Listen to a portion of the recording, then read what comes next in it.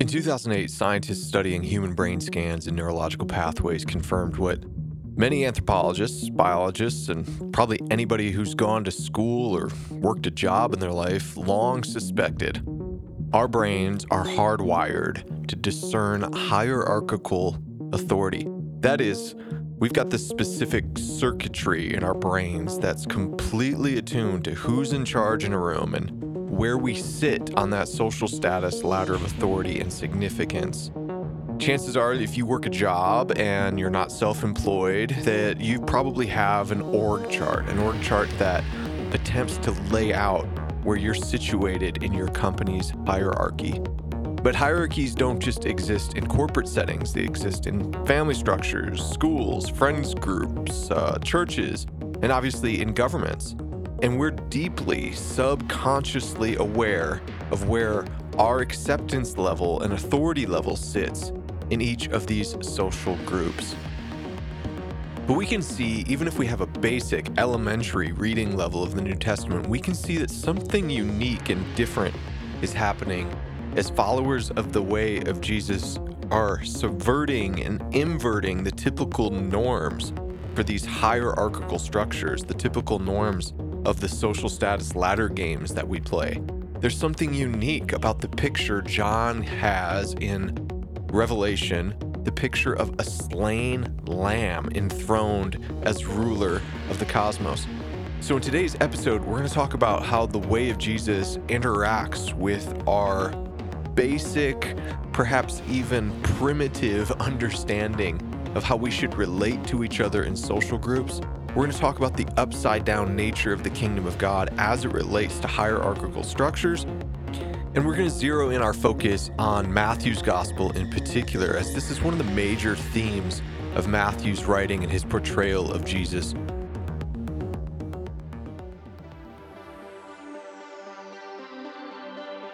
My name is Paul Anleitner. Thanks for listening to Deep Talks, exploring theology and meaning making. This podcast is made possible because of the generous support of listeners just like you on Patreon. Make sure you stay tuned to the end of today's episode to find out how you can get involved. So at the top of today's show, I talked about a study that was released in 2008 where you've got scientists studying human brain scans and neurological pathways to search for evidence of our brain's ability to discern hierarchical authority. That 2008 study showed that we are even more psychologically motivated by the possibility of a slight rise or fall in the hierarchy of our social group than we are by the possibility of even winning or losing money. And so you think about how primal this instinct is. And it's not even something we are consciously aware of.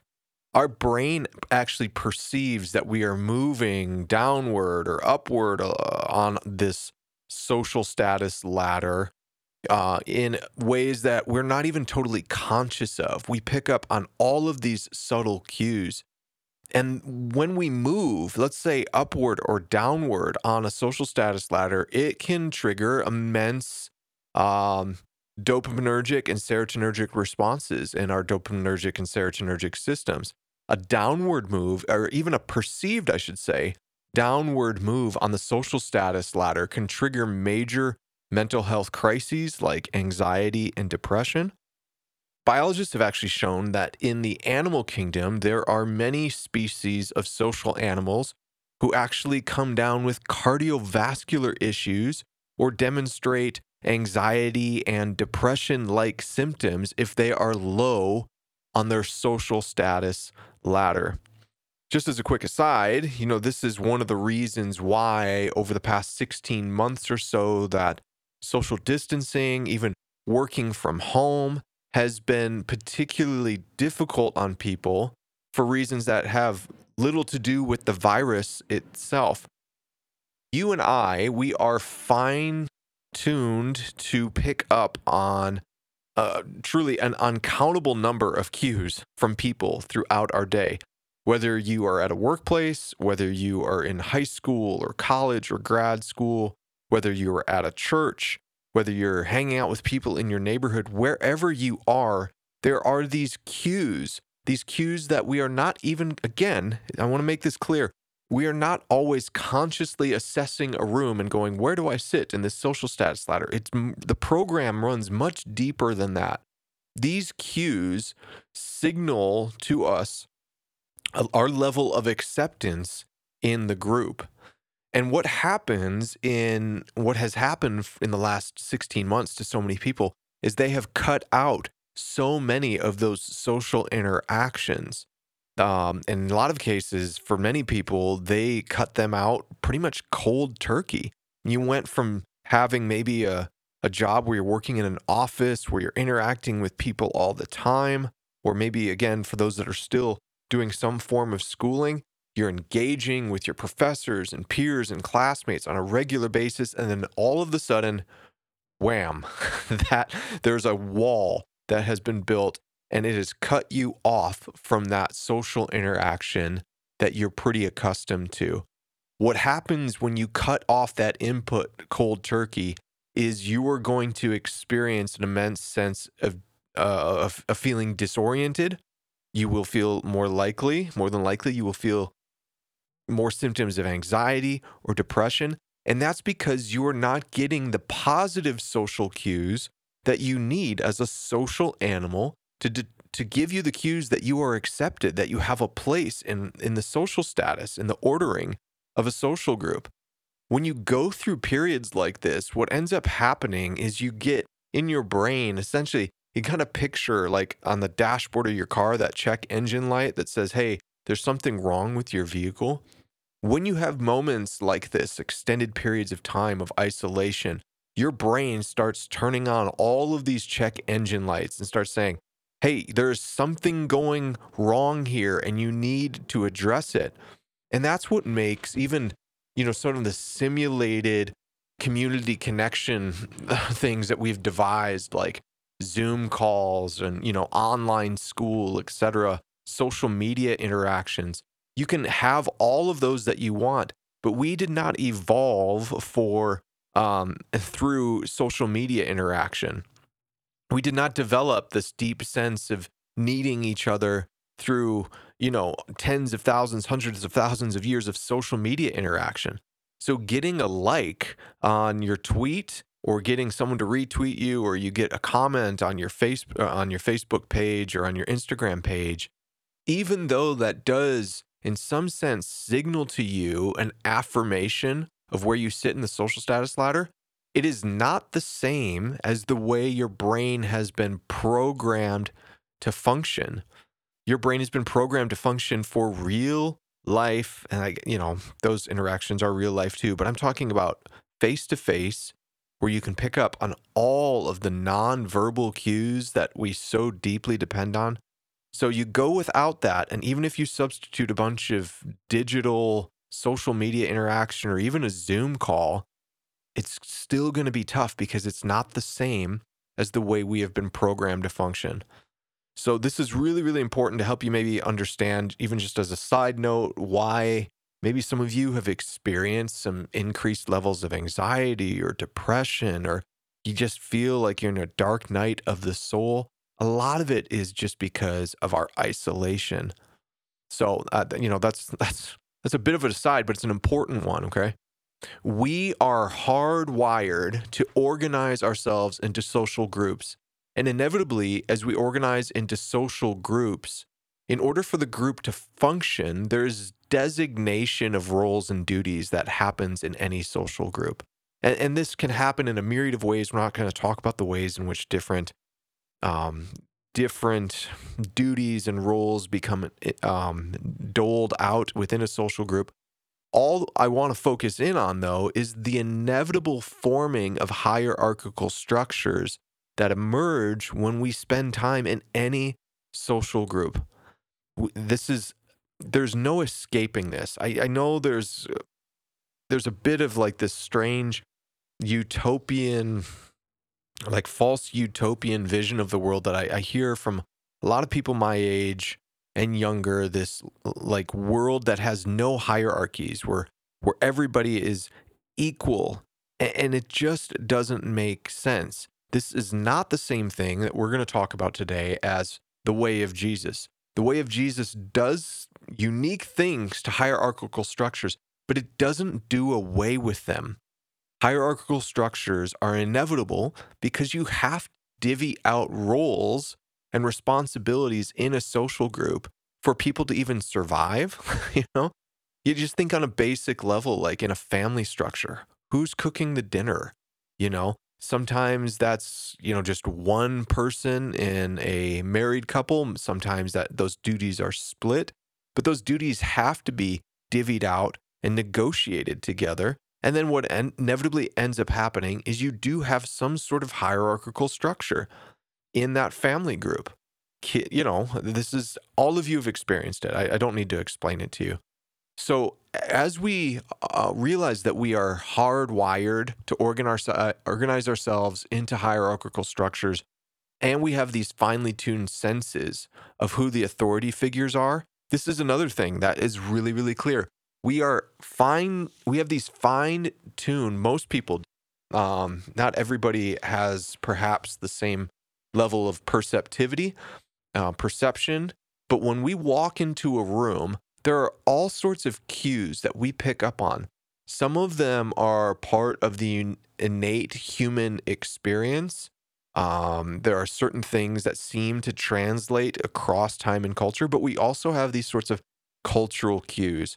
And probably in most ways, we pick up on the cultural cues, which are expressions of our universal human nature, the cultural cues that signal to us, hey, this guy or gal, they're the one that sits atop the hierarchical structure in this group. And it's really easy in most cases for most people to walk into a room, a boardroom, you walk into a classroom, you even walk into a church.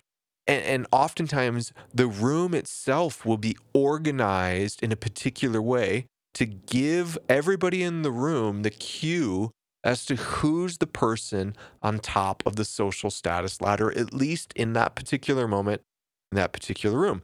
So if you walk into a boardroom, right? The CEO has a particular place that CEO is going to sit at the table.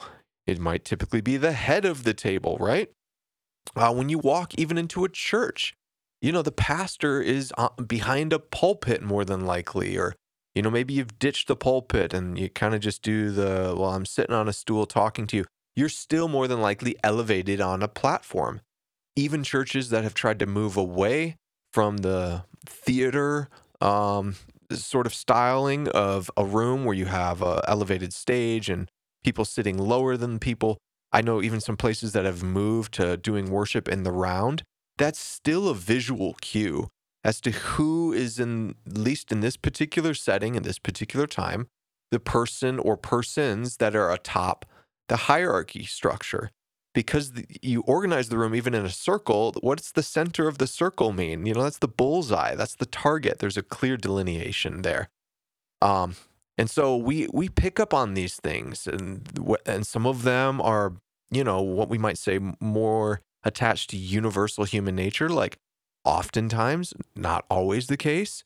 You can walk in a room, and perhaps the person in the room that's the tallest, that has the most commanding body presence, they speak with a particular confidence and bravado. They have a physical presence to them. We all pick up on that sort of stuff. You walk into a room and you see a guy that's built like, The Rock, Dwayne Johnson, or maybe they're the best dressed or the most confident person. It's oftentimes a sign that that person, we pick up on it really quickly, that person is atop of the social status ladder, that hierarchical structure, at least within that particular group. When you walk into a room, you are subconsciously scanning for these details all the time. And a lot of these cues that determine who's treated as an authority figure can be pretty primitive, and they can be driven by survival instincts. For example, when I walk in the room, is this guy that's built like Dwayne The Rock Johnson, could he kill me with his bare hands? If so, I'm probably going to need to give him a little bit of my time and attention. Or Could I lose my job to this person? Could they throw me in prison? Could they humiliate me to the point in which I lose my status with my peers? What happens if I don't defer to this person?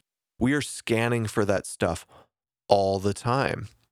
Now, what happens when these smaller social groups interact and are networked together? Well, what ends up happening is you get an even larger hierarchical authority structure.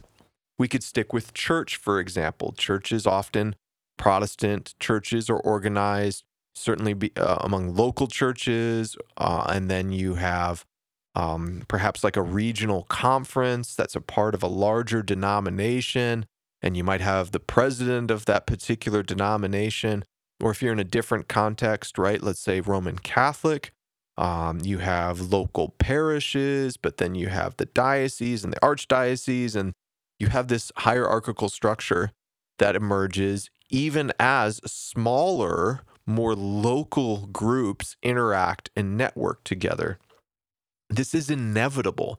I'm not saying it's right or wrong. Again, there are to me, some strange pie in the sky sorts of, I don't even see them as functional attitudes about a world that has no hierarchy. To me, a world that has no hierarchy has no functional organization to it.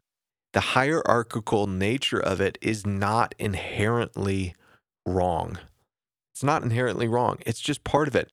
Are there more optimally functional and ordered ways that God has designed us to interact in social groups together? Yes, I believe there is. And I believe the way of Jesus challenges and ends up inverting some of our expectations of what a functional hierarchical structure should look like.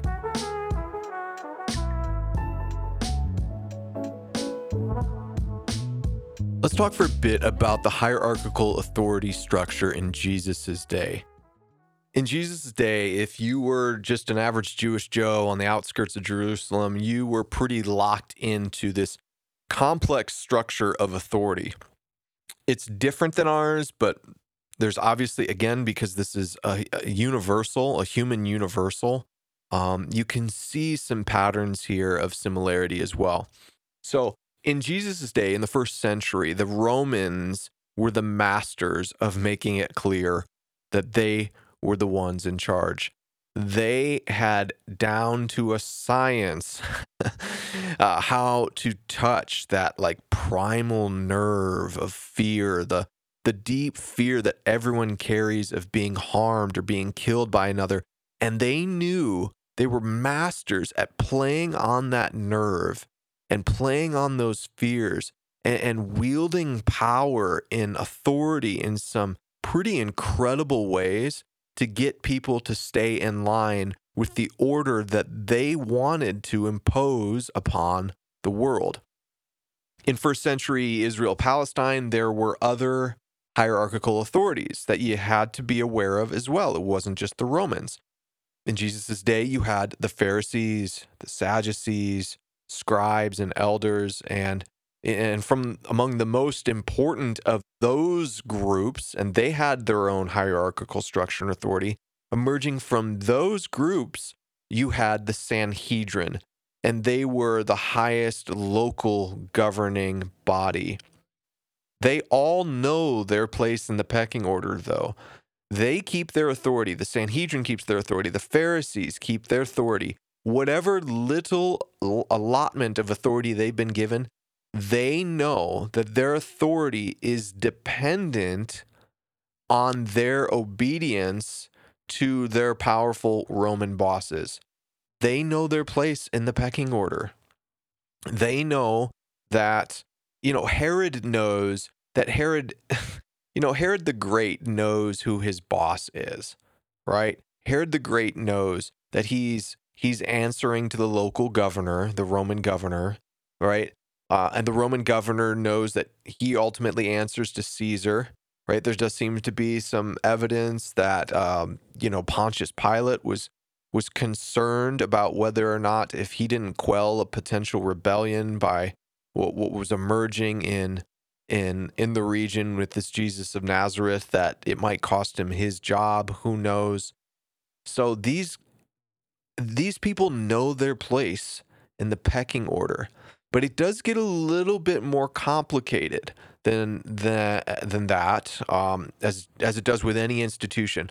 You see, like, you as an individual, you might be frightened if you're alone in a room with a guy that's like built like The Rock, but he gives off Hitler vibes. Just like, they're not just big, but they might be crazy. They might be inherently malevolent in their predisposition. But the tricky thing is, right? If you get enough people in the room with you who are tired of this big, mean dude being in charge, eventually enough of you can create momentum strong enough to dispose of that leader. You get enough people together, they're going, hey, what's the worst that can happen if we all try to team up and take this guy out? And that's how revolutions brew, right? The revolutions, and this is the dance that, even in, you think of the Roman Empire, or you think of, traditional monarchies and the monarchical system.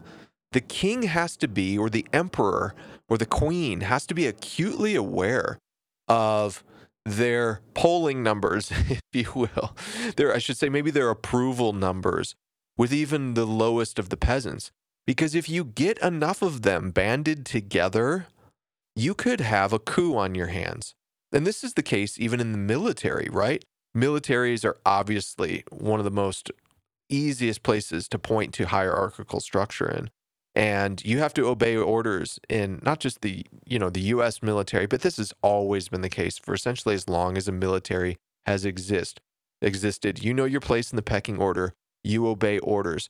But, you know, let's say a captain of a naval ship, they have to be acutely aware that if they continue to make poor decisions, they could end up with a coup on their hands. And so there's this interesting interplay. The people at the bottom of the social status ladder are not completely powerless. If enough of them band together and their strength is in their numbers, what you can end up having is a successful revolution, a displacing or disposing of the king or the emperor or the queen or whoever sits atop that hierarchy. So this is a real, there's a dance here that has to happen. And the Jewish religious leaders in Jesus' day, they have to play this game, and they have to play this game well. If they don't want to drop in the social hierarchy, or even worse, end up getting crucified by their Roman bosses, they have to placate the tens of thousands of people beneath them enough to not let any ideas of revolution start to brew, but they also have to do that while making the Romans happy. And that's the tricky political intrigue of the first century world that Jesus inhabits. And it's typically the most interesting political intrigue that you find in any sort of fiction or nonfiction story of subterfuge and revolution. There is this interesting political dance that becomes really, really complex. So this is where I want to zero in on Matthew's gospel. Matthew's gospel, one of the major themes in Matthew's gospel is this theme of authority.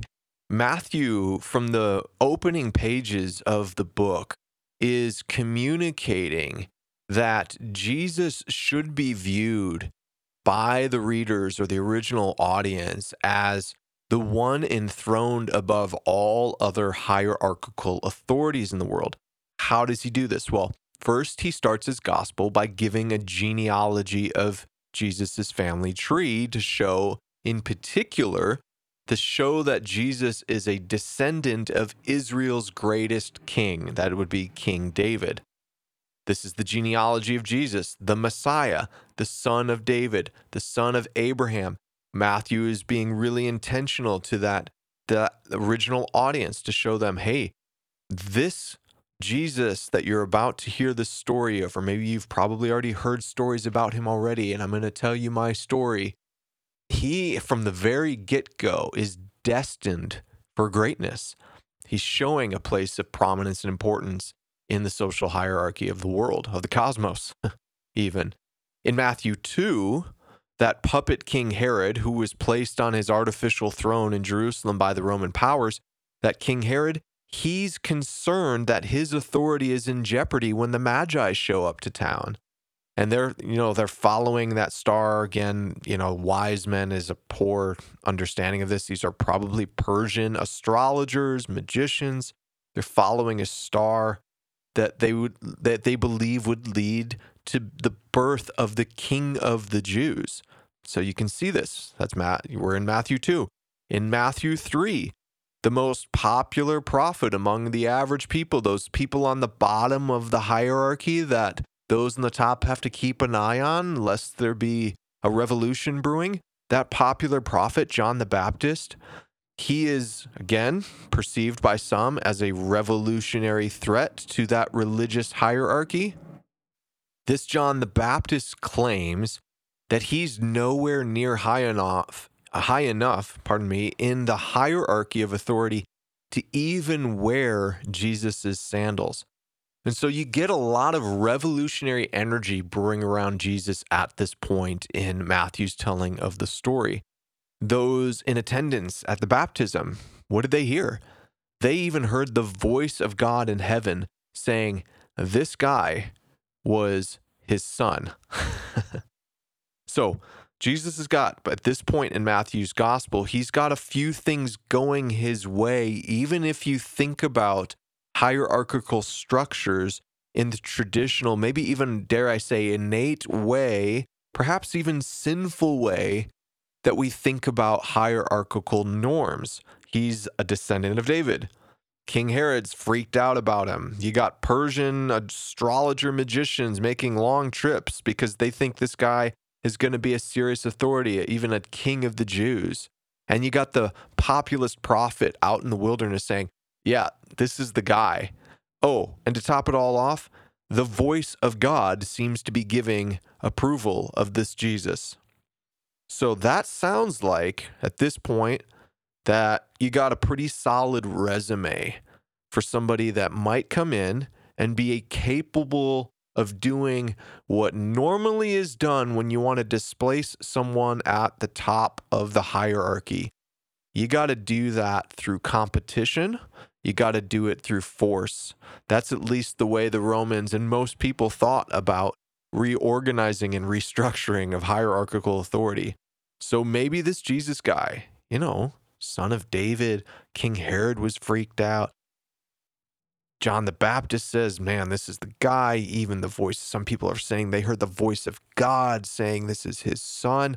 That's a pretty good and impressive resume to be someone that might come in and kick the butt of that big Roman bully. Matthew has this picture of Jesus as the supreme authority. And yet, as we see throughout Matthew's gospel from this point on, he is a supreme authority bound to disappoint people who are looking to win in this primitive, even, dare I say again, sinful game of power over hierarchical struggle. What if the authority of this Messiah is so drastically different, so powerful, but it's powerful in a way that seems so initially foreign to us that it requires us to drastically alter what we conceive of when we think of authority? Consider what happens in Matthew 4. Jesus doesn't take this positive, revolutionary momentum, his high polling and approval numbers with the people, and he doesn't do what a good revolutionary should have done at that point and just marched on Jerusalem right after his baptism. No, he heads into the wilderness. Where what happens in the wilderness? He's tempted by Satan.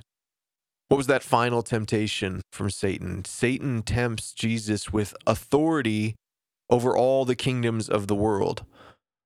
All he has to do is bow down, do it his way.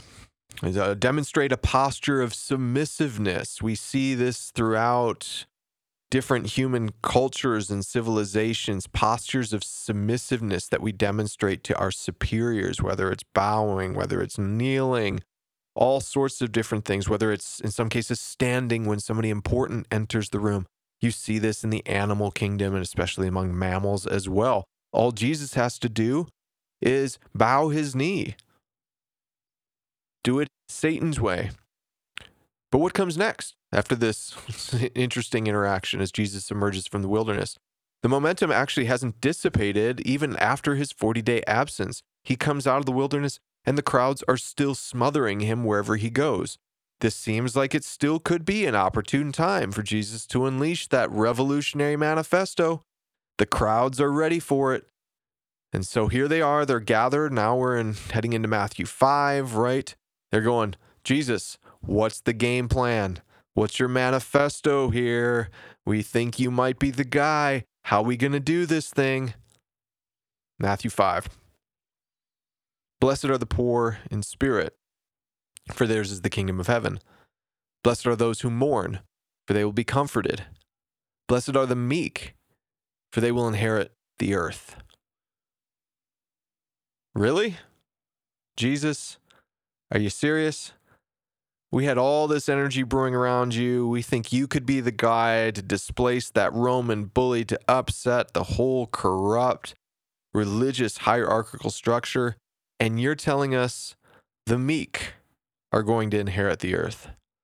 This is a radical manifesto, but it's not radical in the sense that, the sort of zealot revolutionary energy would have liked it to have been. Jesus's manifesto is revolutionary. It's, think of Matthew's language here. Matthew says that Jesus went up the mountain, and this instantly would have reminded the Jewish audiences who would have been listening or reading Matthew's gospel in that first century. They would instantly draw comparisons to Moses going up Mount Sinai to receive the law. And you think of all the times in this Sermon on the Mount that Jesus says, "You've heard it said, but I tell you this." A phrase, again, it's repeated throughout the Sermon on the Mount. It's contrasting Jesus' teaching and saying, hey, you know what? I know you heard Moses say this, but I'm one up in Moses. I'm in a different level of hierarchical authority, even beyond Moses. Wow. That's a pretty bold statement. When Jesus gets done with this Sermon on the Mount, Matthew ends the section by saying, quote, "When Jesus had finished saying these things, the crowds were amazed at his teaching, because he taught as one who had authority and not as their teachers of the law." End quote. That's Matthew 7, verse 28 through 29. The crowd in attendance was catching something that day. Even though they didn't fully understand it, Jesus' own disciples didn't understand it, but they sensed something. They sensed a qualitative difference in Jesus' authority. Jesus' authority was qualitatively different, not just quantitatively different. It was qualitatively different than the authority that people had been used to seeing. This brings us to Matthew chapter 8. We're going to focus pretty much the rest of our attention here. Matthew chapter 8 begins with the healing of someone in one of the lowest conceivable social positions in the Jewish worldview, a leper. Lepers are so low in this hierarchical game that they're actually forced to live outside of the general population in their own depressing little leper neighborhood. This was extreme, permanent social distancing, right? The greater your status, the more you would intentionally distance yourself from a leper. Coming into physical contact with a leper made you unclean and lowered your social status to their level.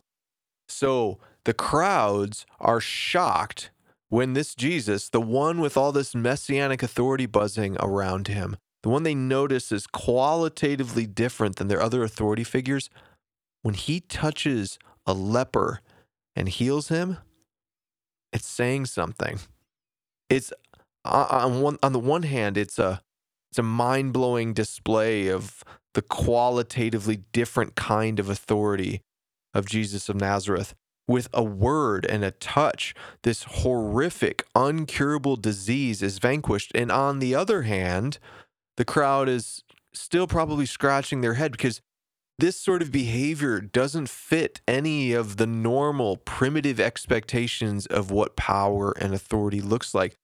Jesus just lowered himself in the social status ladder to that of a leper by touching the leper. And yet there is something profoundly, qualitatively different about Jesus' power in that he is healing an incurable disease. That's important to note. This leper cries out, Lord. And this is actually the first time in Matthew's gospel where Jesus is referred to as Lord, a word which can mean master, but also in the domain of Roman politics, it was a title applicable to the Roman emperor. The phrase Caesar is Lord was a well-known expression throughout the empire in the first century. Knowing this makes our scene that I want to take a look at in Matthew 8, the rest of Matthew 8 here, all the more revolutionary. Think about this. The leper is the first person to name Jesus as Lord in Matthew's gospel. So if you're actually reading along in Matthew 8, you can see this. Let's see. I think we're picking up here somewhere in the neighborhood of verse 5 and 6. When Jesus had entered Capernaum, a centurion came to him asking for help. What did the centurion say? The centurion said, continue on there, Lord. A Roman centurion just called this Jewish Messiah Jesus of Nazareth, a title culturally reserved for the emperor. That's a big deal. The centurion is calling him master. The Roman centurion is calling him a title that he could have maybe even gotten himself in some trouble if other centurions were around hearing him. You know, if someone in authority above him heard him use this title for a traveling Jewish rabbi, it's a pretty big deal. Lord, he said, we're in verse 6, my servant lies at home, paralyzed, suffering terribly. Jesus said to him, shall I come and heal him? The centurion replied, Lord, I do not deserve to have you come under my roof, but just say the word and my servant will be healed. For I myself am a man under authority with soldiers under me. I tell this one, go, and he goes, and that one, come, and he comes. I say to my servant, do this, and he does it. When Jesus heard this, he was amazed and said to those following him, truly I tell you, I have not found anyone in Israel with such great faith. Here we have in this scene an outsider to the Jewish audience. This guy is a foreign enforcer of Roman hierarchy, and he's a Gentile. As a centurion, this guy, he would have commanded up to 100 of the world's greatest soldiers at that time. The guy works for the big Roman bully that most of the crowd is probably expecting this Jesus, the Messiah, to end up mopping the floor with at some point. And here this guy is calling Jesus Lord. Now, does the centurion have perfect theology? Probably not. Is he a good synagogue attending Torah believing Jew? No. Yet in a way, this guy demonstrates a faith in Jesus that shows he might have actually got what all the Old Testament was pointing to even better than the religious leaders who had all their Bible verses memorized and never missed a week at church. You know, they wouldn't have called it church, obviously, but you get the point. This centurion knows hierarchical authority, and somehow he's got this gift of faith that's been given to him, and he's able to discern how the ultimate authority of Jesus works in a way that is both similar to his experiences of authority and power, and yet again, qualitatively different in how it is applied.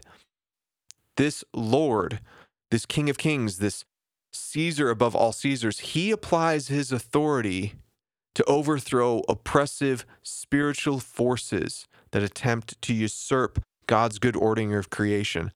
He uses his authority to heal the sick, to touch lepers, to forgive sins, to welcome outcasts, even those like this centurion who are supposed to be your enemy. Jesus, I mean, this is the way that Jesus so counters all of the different narratives that I feel are so often at work in our cultural dialogue. Jesus isn't saying like, "Hey, centurion, I can't do anything for you because you're too high on the social status ladder, and you're gonna have to give up all of your position." He doesn't. He doesn't even do that. He actually just commends him. He heals him. He's welcoming an outcast, and the outcast doesn't just fit into some neat, golly, like, Marxist categories where it's like, well, all we have are people with property and people without property, people who control the means of production and people who don't control the means of production. It's not like that. The centurion is an outcast, even though he's technically fairly high on the larger social status ladder. He was in need of grace. This is the qualitatively different authority of Jesus. Faith in this kind of Lord, it's an upside down kind of faith. It's not just faith in more quantities of the same primitive, fear based hierarchical authority.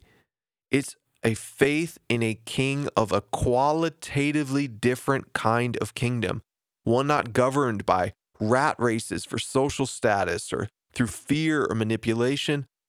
This is what the prophet Isaiah means when he prophesied centuries before about the coming kingdom of God and the rule of the Messiah. When he wrote in Isaiah 40, chapter 4, quote, "Every valley shall be raised up, every mountain and hill made low." If we're honest, it's harder to have faith in the way of Jesus being the ultimate authority in the cosmos when we're living in these times of tragedy and suffering and fear and culture war. But the original audience hearing or reading Matthew's gospel were living in uncertain times too.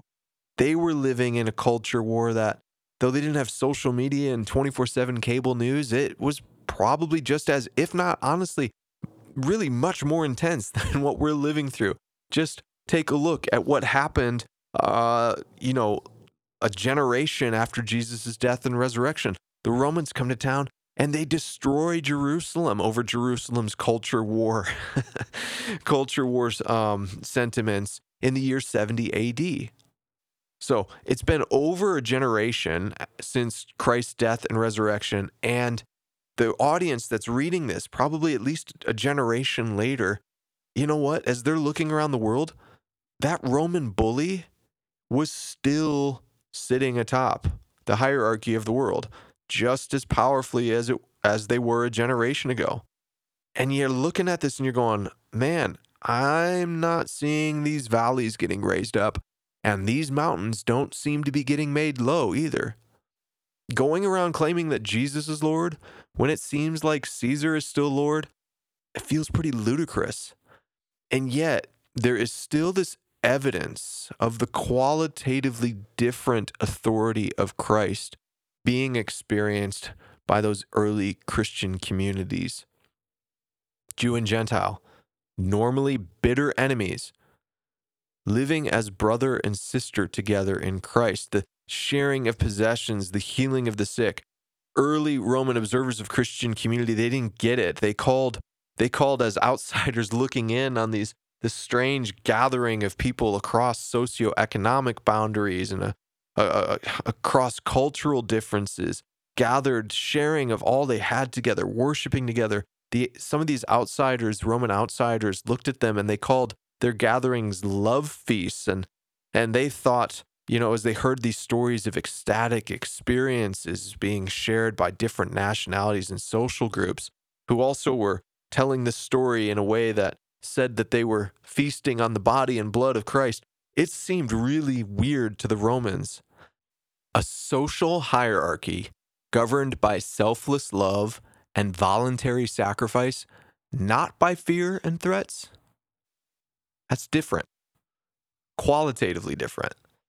As time progressed, These people who were pledging allegiance to Jesus as Lord actually seemed to pose a threat to the Roman bully, but it wasn't because they were secretly brewing up some violent revolution. They weren't storming the Capitol.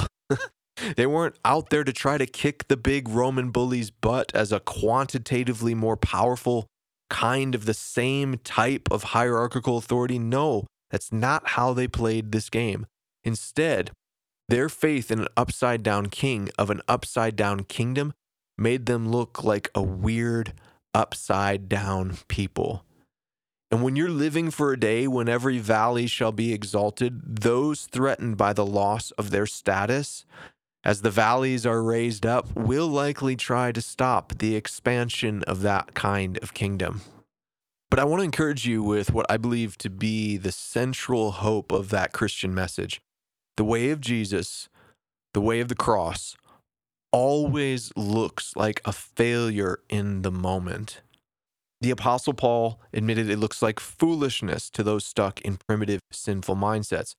But the way of the cross is vindicated by the resurrection. This is that mustard seed way of the kingdom of God Jesus was talking about. You can't microwave a mustard seed and turn it into a tree. You plant and you trust the slow growth of God. It's a cathedral building kind of faith. It's something you start building in your life knowing that you won't see completed in your lifetime. It's not a faith that you conjure up. And you can see the scientists show you the brain scans, they can show you the behavioral studies. We have inherited a specific wiring. You want to call it a sinful nature, you want to call it our basic evolutionary appetites, whatever you want to call it. We've inherited a wiring that predisposes us to reject the qualitatively different lordship of Jesus. We don't come into the world just thinking that's the way this thing works. No, what we actually have to have is a transformation of our natures. We don't even work our way up to a level of that kind of faith, or that's not how it works. He descends to give it to us. We can be tempted in these days, and there's a lot of temptations surrounding Christians right now who are completely immersed still in the culture war. We can be tempted to follow the way of power, to play Caesar's game, to be driven by fear, to fight tooth and claw, to preserve our status or to gain more worldly authority, to cozy up to politicians in order to get our way, to picket, to storm capitals, whatever you might want to do. But Caesar isn't Lord. Jesus is Lord. And if we believe that, we have the great and precious calling to bear witness to that in the world by modeling this upside-down kingdom in our communities. I want to thank you again for listening to today's episode. If you're finding anything I talked about today to be helpful, or maybe you even have a disagreement with the perspectives that I've shared, I invite you to reach out to me. You can participate in the discussion forums that we have for each episode on Patreon. Anybody that supports at any level there can have access to these discussion forums. There's also things like monthly Q&A episodes, or at least close to monthly, depending on what kind of questions come in. We also have opportunities for group discussions on Zoom, etc., etc. So you can check out that stuff by finding the link in the description below. I want to give an extra special thanks to those supporters on Patreon who are giving so generously. People like Clint, Jesse, Spencer, BJ, Daniel, Eli, Elise, Dr. Jim, John Mark, John Michael, Josie, JT, Justin, Lola, Luke, Matthew, Michael Hawk, Michael Hernstein, Michael Peterson, Mike Thomas, Paul Spencer, Paul Reese, Peter, Rob, Sam and Nicole, Sam P., Sarah R., Sean C., and Taylor S. Thank you all